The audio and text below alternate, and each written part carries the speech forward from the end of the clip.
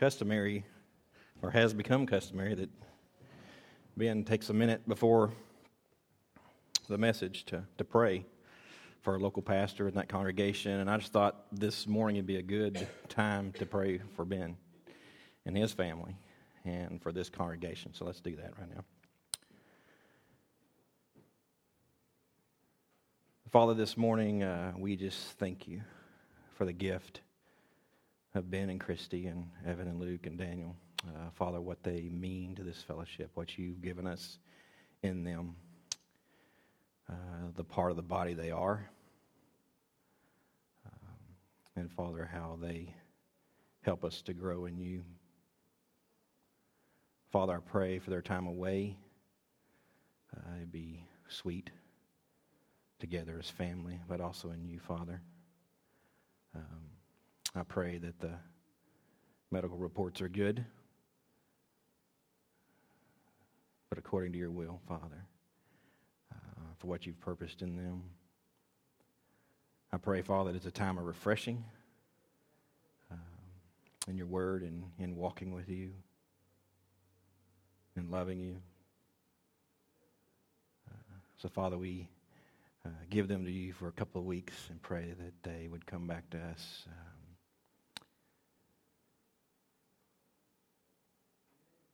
Father, just a wonderful instrument to be used by you for your glory. In Jesus' name we pray. Amen. Well, I think I'm going to have to stand up here. I don't know if I can sit here. Wow, y'all really quiet. Last week's message was Where is John? Amazingly enough. I think we've been there, 3 years or so? But we were in chapter 12, and we're going to step outside of John for the next couple of weeks. Ben and Christy will be gone for a couple of weeks, and I'll be filling in. But I wanted to start there. God really put a burden on me some time back, probably a few months ago, and it's kind of a recurring theme for me. Especially, I think, in returning from Kazakhstan and back into this culture.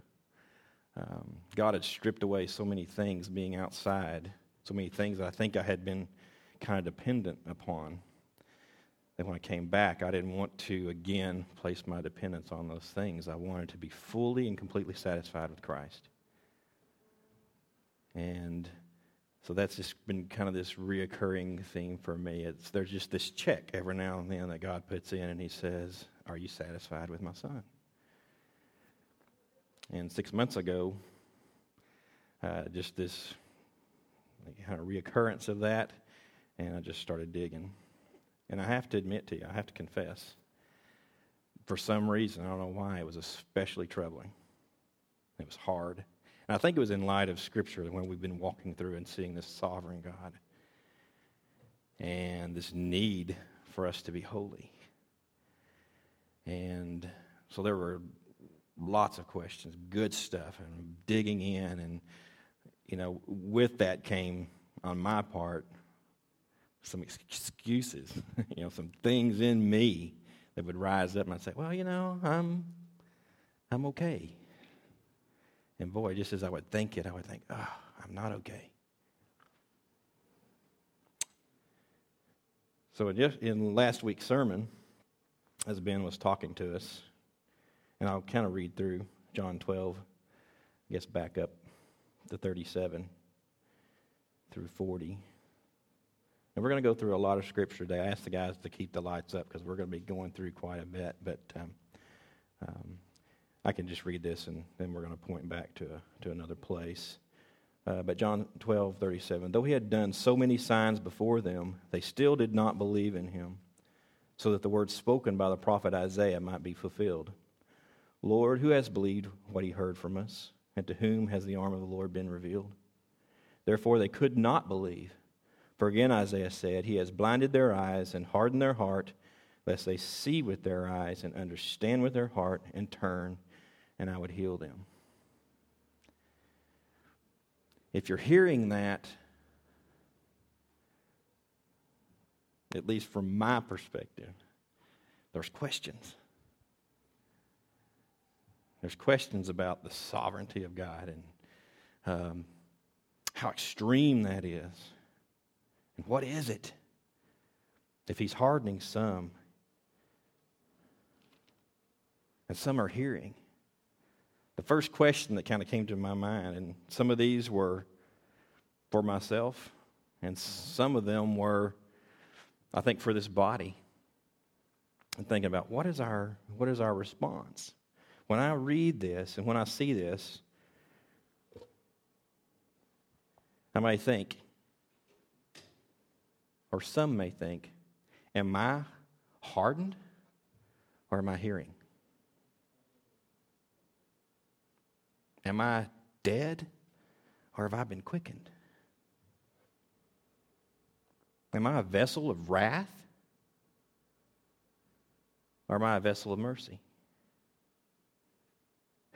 What am I? Am I saved or am I just being sincere? You know, as Ben took us back and showed us the plagues upon Egypt, and he was saying God's people were being made distinctive. He was setting them apart so people would know that they were his people. Am I distinctive?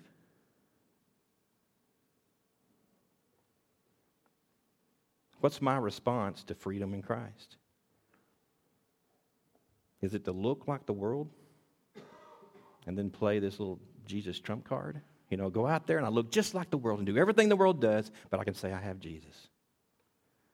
Is that me?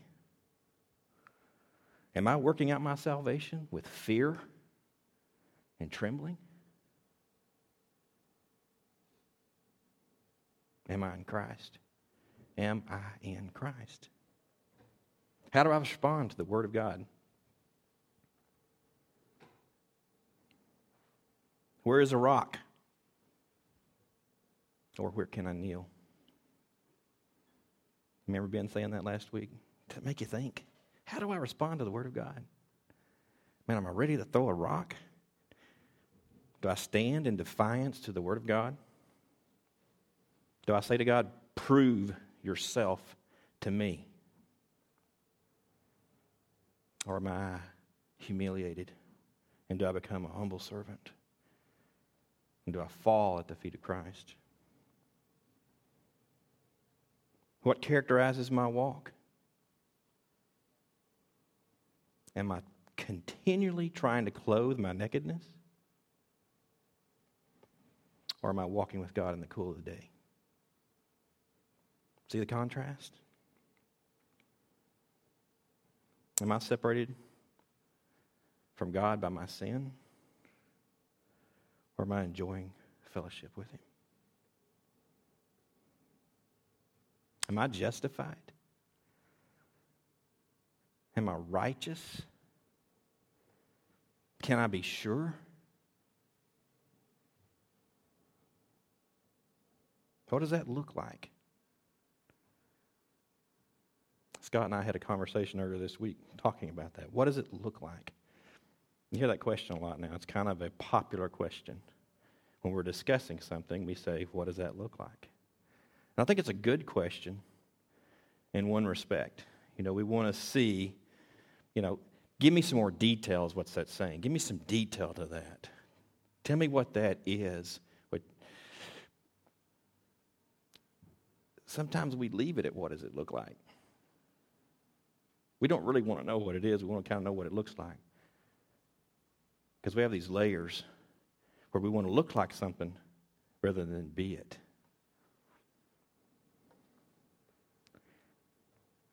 Where can I find confidence in my salvation?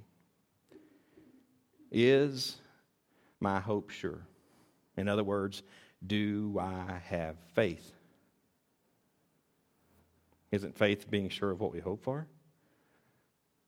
Am I sure of what I hope for?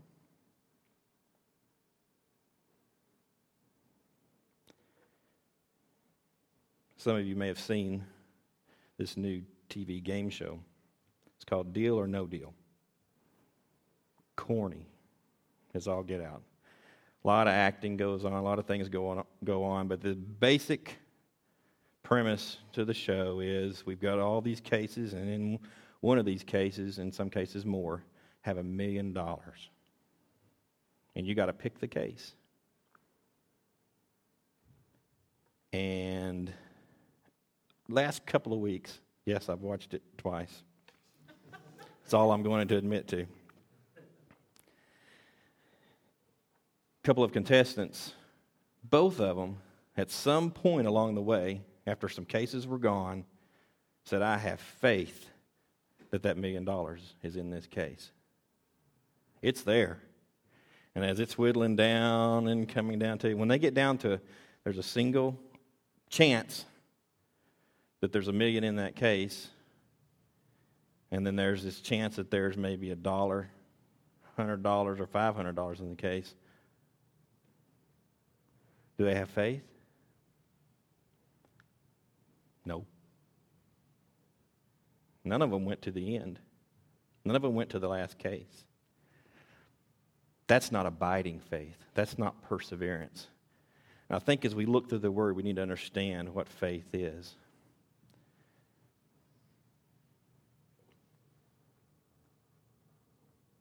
So when we consider hardened versus hearing, vessel of wrath versus vessel of mercy,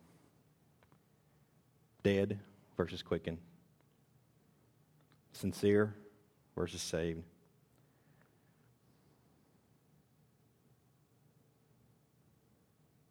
It's probably, as we walk through the Word, a good thing to consider. What do I look like? But better yet, who am I?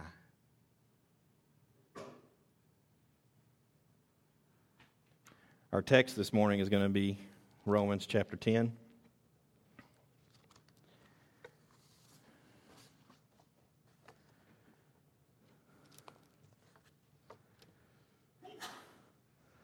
Let's pray before we dig in. Father, this morning, my prayer is that you have your way with me. You have your way with this body. And as we walk through your word, Father, that we would experience the word that's living and active, able to separate, cut through all the things we look like to who we are, Father.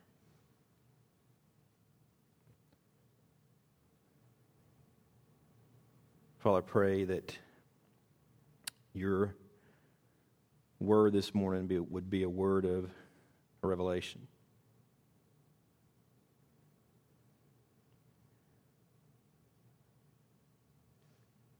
That, Father, if there's some here who are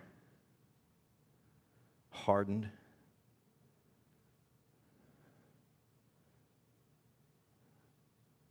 Father, we would know your grace in here. If some are dead, they would be quickened to be alive in Christ.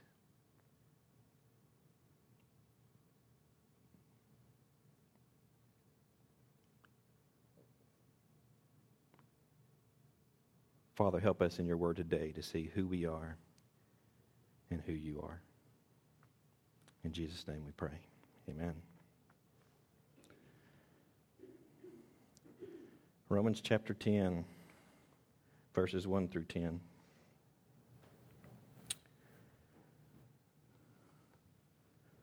Paul writing in Rome, "Brothers, my heart's desire and prayer to God for them is that they may be saved. For I bear them witness that they have a zeal for God, but not according to knowledge. For being ignorant of the righteousness of God and seeking to establish their own, they did not submit to God's righteousness. For Christ is the end of the law for righteousness to everyone who believes. For Moses writes about the righteousness that is based on the law, that the person who does the commandments shall live by them. But the righteousness based on faith says, do not say in your heart, who will ascend into heaven, that is, to bring Christ down, or who will descend into the abyss, That is to bring Christ up from the dead. But what does it say? The word is near you, in your mouth and in your heart. That is the word of faith that we proclaim. Because if you confess with your mouth that Jesus is Lord and believe in your heart that God raised him from the dead, you will be saved.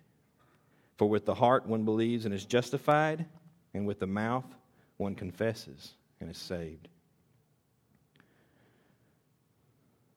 Who's Paul talking about here when he says, brothers, my heart's desire and prayer to God for them is that they may be saved? We have to jump back into Romans chapter 9 to see who he's talking about here. 10 has just followed 9. Remember, we were in chapter 9 last week. That's where Ben was showing us God's purpose in vessels of wrath and in vessels of mercy. Just before that, in Romans 9:1, it says, I'm speaking the truth in Christ, I'm not lying. My conscience bears me witness in the Holy Spirit that I have a great sorrow and unceasing anguish in my heart. For I could wish that I myself were accursed and cut off for Christ for the sake of my brothers, my kinsmen, according to the flesh. They are the Israelites, and to them belong the adoption, the glory, the covenants, the giving of the law, the worship, and the promises. To them belong the patriarchs, and from their race, according to the flesh, is the Christ who is God over all, blessed forever. Amen. But it's not as though the word of God has failed, for not all who are descended from Israel belong to Israel, and not all are children of Abraham because they are his offspring. But through Isaac shall your offspring be named. That quote comes from Genesis 21:12, if you want to make a note there. This means that it is not the children of the flesh who are the children of God, but the children of the promise are counted as offspring. So Paul's referring back to who?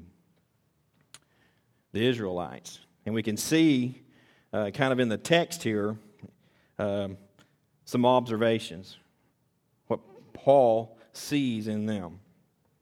First, his kinsmen, according to the flesh,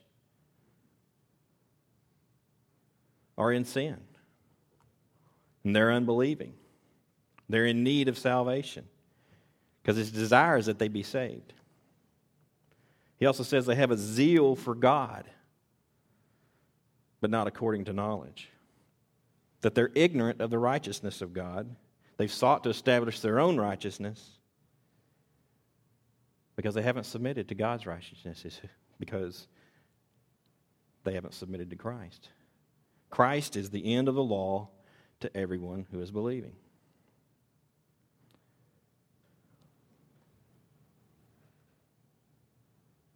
So what is the righteousness of God? How do men stand justified before God?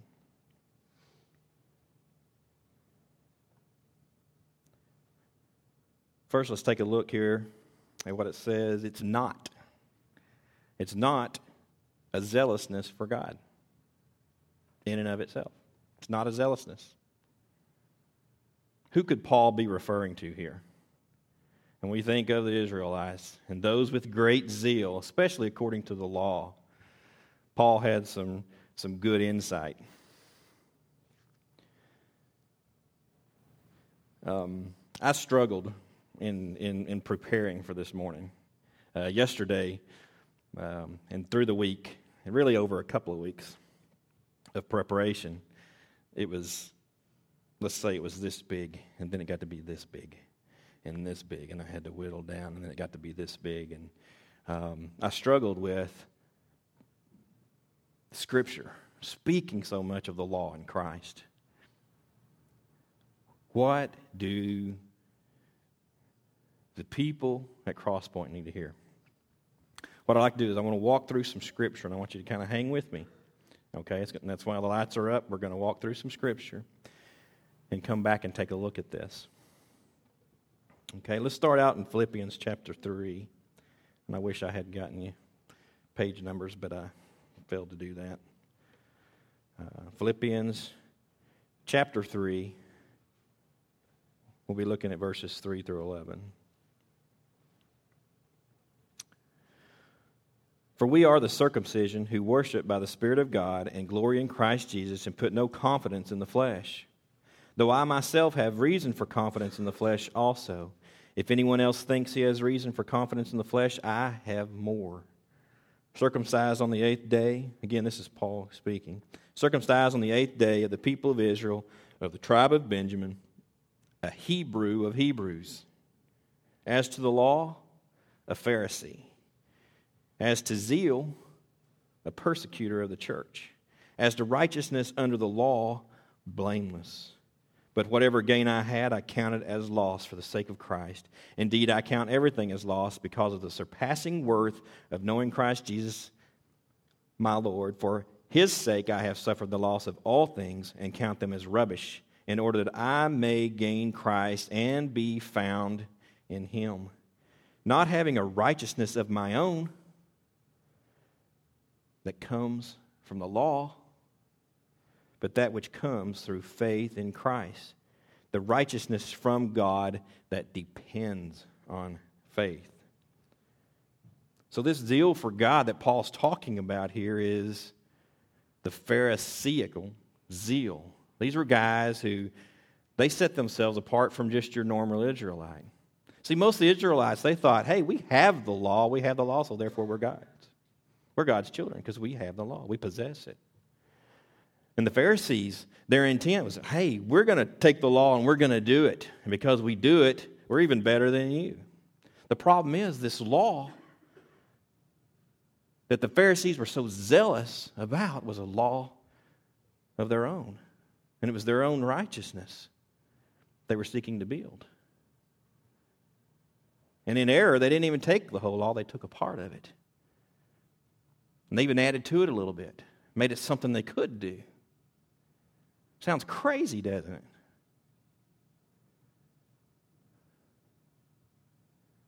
Don't think it was just the Pharisees. They try to make something look like I'm following God. Something I can do. Because there's a problem with our own righteousness. Let's go back and look at the law. You may take some notes for a shepherd guide. I've got a little handout I'm going to give you as a shepherd's guide. It's going to basically be going back over some of those questions. So you might want to take some notes because I want to maybe add some things to that. This was kind of just a last-minute attempt to give you something to take home. But take a note here to go back and read Deuteronomy 6, chapter 6, through chapter 9. Maybe through verse 8 of chapter 9. But when you go back and you look, this is Moses delivering these commandments to the people of God. And he's kind of outlining what this law is about and for in chapter 6 of Deuteronomy. We're not going to read the whole thing. I thought about taking us through the whole thing. It's really good reading. Please take notes to go through that. But when you work through chapter 6 of Deuteronomy, you get down to verse 24 and 25, this is what it says. Okay? Moses just said, I'm going to give you this commandment. It's from God. It's for his people. And in verse 24, he says, And the Lord commanded us to do all these statutes, to fear the Lord our God for our good always, that he might preserve us alive as we are this day. And listen, verse 25. And it will be righteousness for us. Is that where verse 25 ends? It ends there for the Pharisees, I think. It ends there for the Israelites, at least in practice, because it says after that, if we are careful to do all this commandment before the Lord our God, as he has commanded us. And it'll be righteousness for us. This will justify us before God if we're careful to do all this commandment.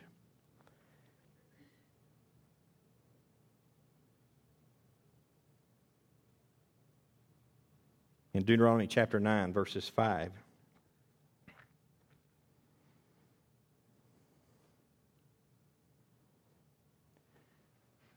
When it's been explained to the Israelites they're going to possess this land. It's not their land, but they're going to go in and possess it. There's a message to them. Not because of your righteousness or the uprightness of your heart are you going in to possess their land, but because of the wickedness of these nations the Lord your God is driving them out before you, and that he may confirm the word that the Lord swore to your fathers, to Abraham, to Isaac, and to Jacob.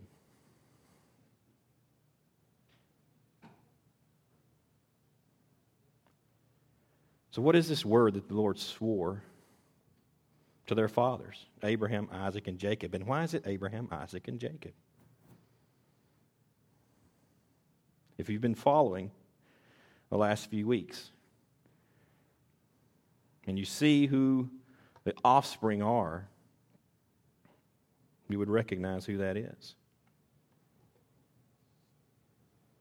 What was the promise to Abraham?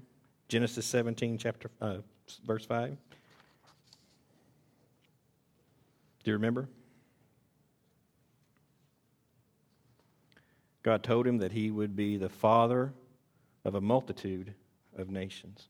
A multitude of nations.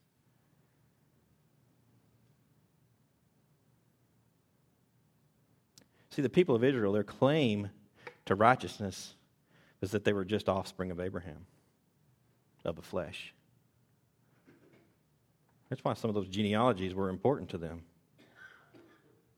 I can show you where I came from. I'm right from the line of Abraham. I'm a child of God, and I stand righteous. Let's move to the New Testament, Hebrews chapter 10. We're going to walk through some verses and then go back to Romans 10. Hebrews chapter 10, verse 1. The law is only a shadow of the good things that are coming, not the realities themselves. For this reason, it can never, by the same sacrifices repeated endlessly year after year, make perfect those who draw near to worship. If it could, would they not have stopped being offered? For the worshippers would have been cleansed once for all and would no longer have felt guilty for their sins. But those sacrifices are an annual reminder of sins because it is impossible for the blood of bulls and goats to take away sins. See, part of that law was they had to present sacrifices for their sin. For the law to them was a reminder of their sin. Romans 3.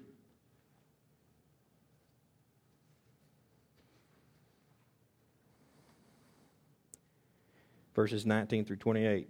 Now we know that whatever the law says, it speaks to those who are under the law, so that every mouth may be stopped, and the whole world may be held accountable to God. For by works of the law, no human being will be justified. No human being will be justified in his sight, since through the law comes knowledge of sin. Why can't we be justified? Because of the knowledge of sin. We're going to keep reading and we're going to see what the law was about. Verse 21, but now the righteousness of God has been manifested apart from the law. Although the law and the prophets bear witness to it, the righteousness of God through faith in Jesus Christ for all who believe. For there is no distinction, for all have sinned and fall short of the glory of God, and are justified by His grace as a gift, through the redemption that is in Christ Jesus, whom God put forward as propitiation. Y'all remember what that means? By His blood to be received by faith. This was to show God's righteousness, because in His divine forbearance He had passed over former sins. It was to show His righteousness at the present time, so that He might be just and the justifier of the one who has faith in Jesus. Then what becomes of our boasting is excluded. By what kind of law? By a law of works? No, but by the law of faith. For we hold that one is justified by faith apart from works of the law.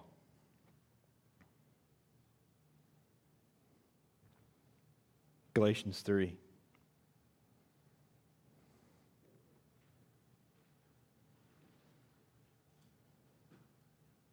What is faith as opposed to works of the law? Paul writing to the Galatians, "O foolish Galatians, who has bewitched you? It was before your eyes that Jesus Christ was publicly portrayed as crucified. Let me ask you only this. Did you receive the Spirit by works of the law or by hearing with faith? Are you so foolish? Having begun by the Spirit, are you now being perfected by the flesh? Did you suffer so many things in vain? If indeed it was in vain, does he who supplies the Spirit to you and works miracles among you do so by the works of the law or by hearing with faith? Just as Abraham believed God and it was counted to him as righteousness. Know then that it is those of faith who are the sons of Abraham." It's not the flesh. And the Scripture, foreseeing that God would justify the Gentiles by faith, preached the gospel beforehand to Abraham, saying, "In you shall all the nations be blessed." So then, those who are of faith are blessed along with Abraham, the man of faith. See, that promise came before the law. God's intention was his righteousness would justify man, not the law. Continuing, verse 10. "For all who rely on works of the law are under a curse. For it is written, 'Cursed be everyone who does not abide by all things written in the book of the law and do them.' Now it's evident that no one is justified before God by the law, for the righteous shall live by faith."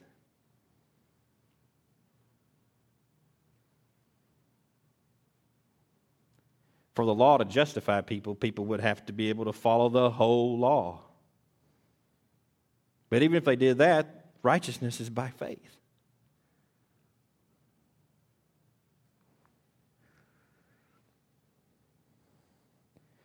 Christ redeemed us from the curse of the law by becoming a curse for us. For it is written, "Cursed is everyone who is hanged on a tree," so that in Christ Jesus the blessing of Abraham might come to the Gentiles, so that we might receive the promised Spirit through faith. To give a human example, brothers, even with a man-made covenant, no one annuls it or adds to it once it's been ratified. Now the promises were made to Abraham and to his offspring. It does not say, "and to offsprings," referring to many, but referring to one, "and to your offspring, who is Christ." This is what I mean. The law, which came 430 years afterward, does not annul a covenant previously ratified by God, so as to make the promise void. For if the inheritance comes by the law, it no longer comes by promise. But God gave it to Abraham by a promise. Why then the law? Why then the law? It was added because of transgressions, until the offspring should come to whom the promise had been made. And it was put in place through the angels by an intermediary. Now, an intermediary implies more than one, but God is one. What's an intermediary?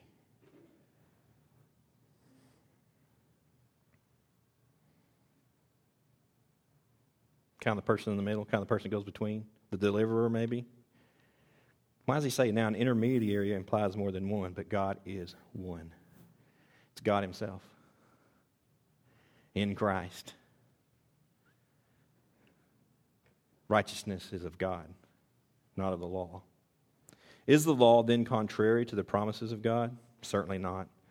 For if a law had been given that could give life, then righteousness would indeed be by the law. But the Scripture imprisoned everything under sin, so that the promise by faith in Jesus Christ might be given to those who believe. Now, before faith came, we were held captive under the law, imprisoned until the coming faith would be revealed. So then, the law was our guardian until Christ came, in order that we might be justified by faith. But now that faith has come, we are no longer under a guardian. For in Christ Jesus, you are all sons of God through faith. For as many of you as were baptized into Christ have put on Christ. There is neither Jew nor Greek. There is neither slave nor free. There is no male and female. For you are all one in Christ Jesus. And if you are Christ's, then you are Abraham's offspring, heirs according to the promise.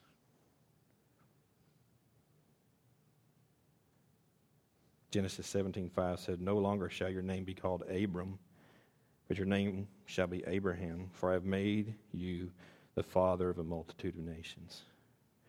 It's by the promise of God.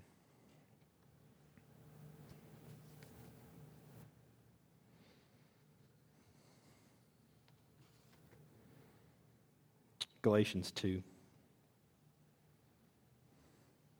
Trust me, it's everywhere. We're going to hit a few. Actually, probably your assignment, shepherds, for this week is to read the whole Bible and see the righteousness of God. It's a book of Revelation, guys. It shows us who we are, and it shows us who He is. Galatians 2, verse 15.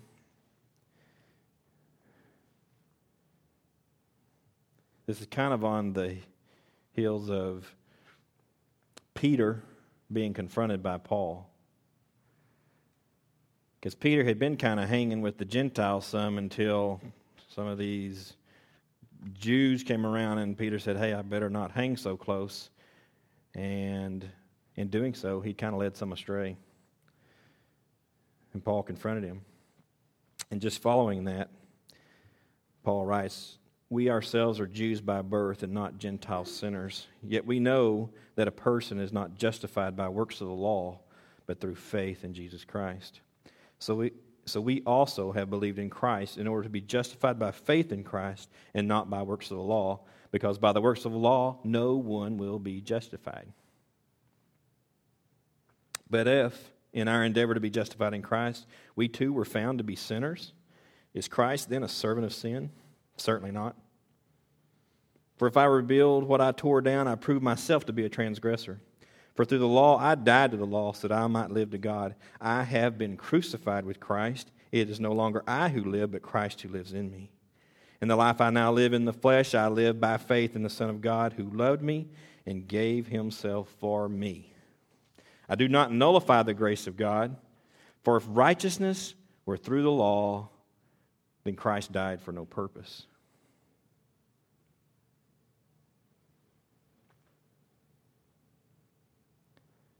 Philippians 1.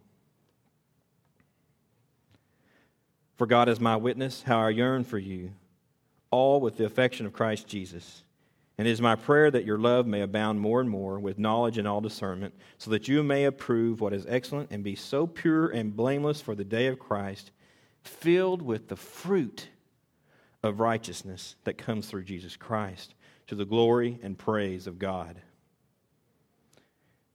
And Romans 5:1 says, therefore, since we have been justified by faith, we have peace with God through our Lord Jesus Christ.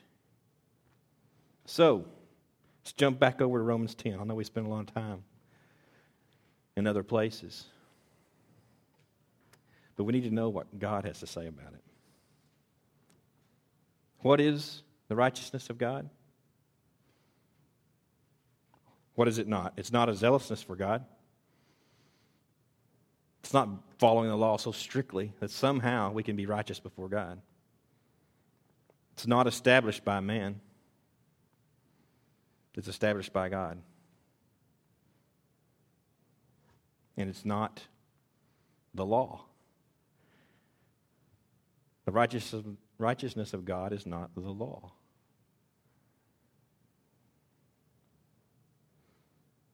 What is it? Well, if it's the righteousness of God, it's of God, right? How does He accomplish that? He's promised it. How does He accomplish it? Through faith in Christ. A confessing and believing faith in Christ.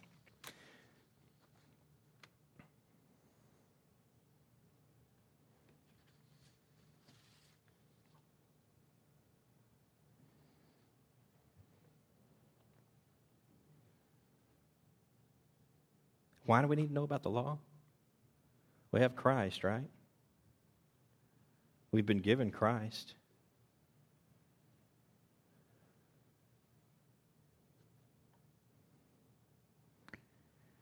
Do we just confess Him? Do we just have Christ like they had the law?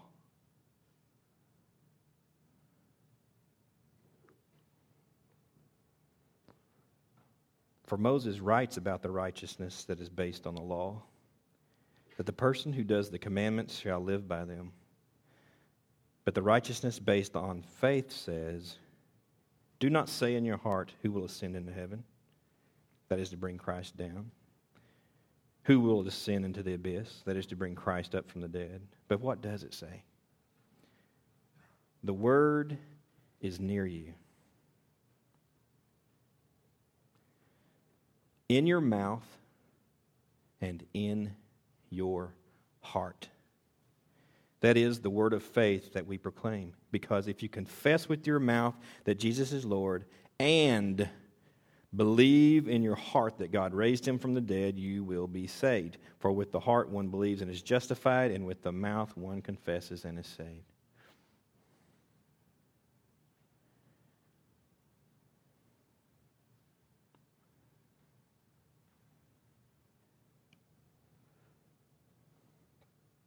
So we just have Christ as they had the law? Or do we have a confessing and believing faith?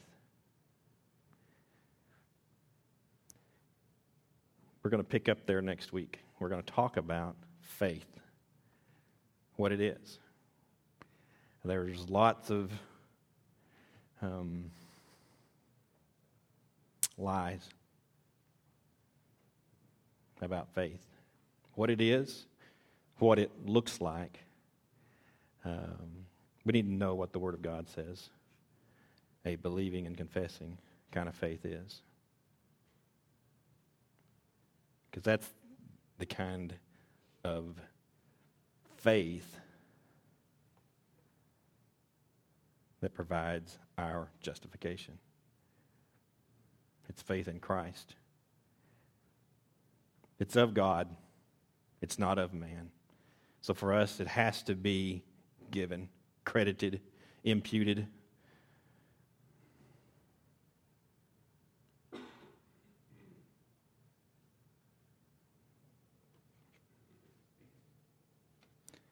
I'm going to have some shepherd's guides up here for you to take home. And in light of Scripture, I'm praying that in preparation for next week, you're going to look at some of these questions. Is my calling and election sure? Am I working out salvation with fear and trembling? Am I in Christ? What's my response to freedom in Christ? Do I look like the world? Act like the world? Try to be as close to the world as I can? And then play my trump card? Jesus will save me? Or am I a humble servant, a slave to righteousness? How do I respond to the Word of God? Do I stand in defiance, or am I humiliated and fall at His feet? What characterizes my walk? Am I clothing my nakedness continually, or am I walking in the cool of the day? Do I understand that my sin separates me from God?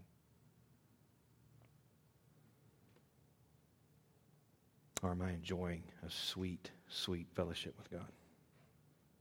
Am I righteous? Can I know if I'm righteous? Can I find confidence in my salvation? Is my hope sure?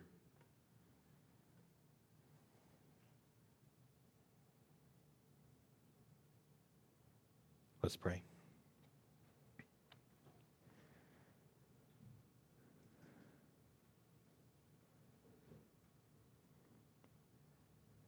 Father, this morning I pray that the truth of your word would search us out.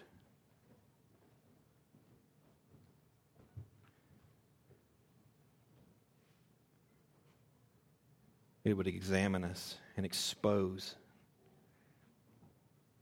every area of disobedience. Every area of our life that would testify that we don't know Christ.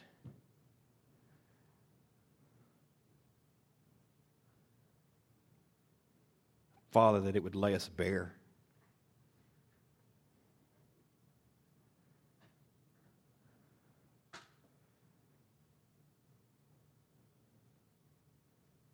Father, if there are some here who are spiritually dead, I pray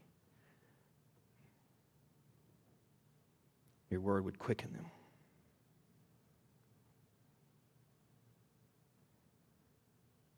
Father, that they would be a vessel of mercy.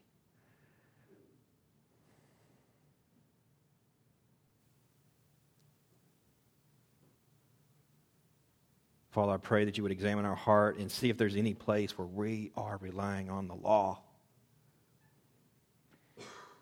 It may look different. It may be other things that we count on to say we are yours, but Father, I pray those things would fall away and we'd land squarely at the feet of Christ. And the way we walk and the way we talk and the way we live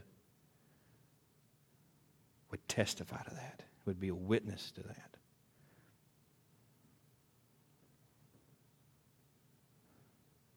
Father, have your way in us for your glory in Christ. We pray in Jesus' name. Amen. We're going to do something a little different, not just for the sake of being different, but sometimes in kind of doing things in just kind of regular order. You know, we kind of lose sight sometimes, or we get used to just doing it and going through the motions. I asked Scott if we could just as we've taken a look at our worship and say, hey, you know, it doesn't always have to look this way. It needs to be this thing, which is worship. After our shepherds meeting last weekend, I was just convicted of how often the passing of those plates is just kind of going through the motions. It's in that last song, you know, we just kind of pass it around. We don't think about it as an offering. We can't repay God for what he's done, but this is an area of worship in our lives. Just as the praises we sing and the word we read, the name we glorify, this is an offering. And that's not to put pressure on you to say, if I don't put something in that plate as it passes by today, I'm not worshiping. That's not what it's about. It's that in your heart, you're thinking about the gift of Christ when that plate goes by. Please don't see it. Because I don't want you to put anything in that plate out of compulsion. I just don't want you to go through the motions. I don't want you to miss an opportunity to worship God. That can be done whether something goes in that plate or not.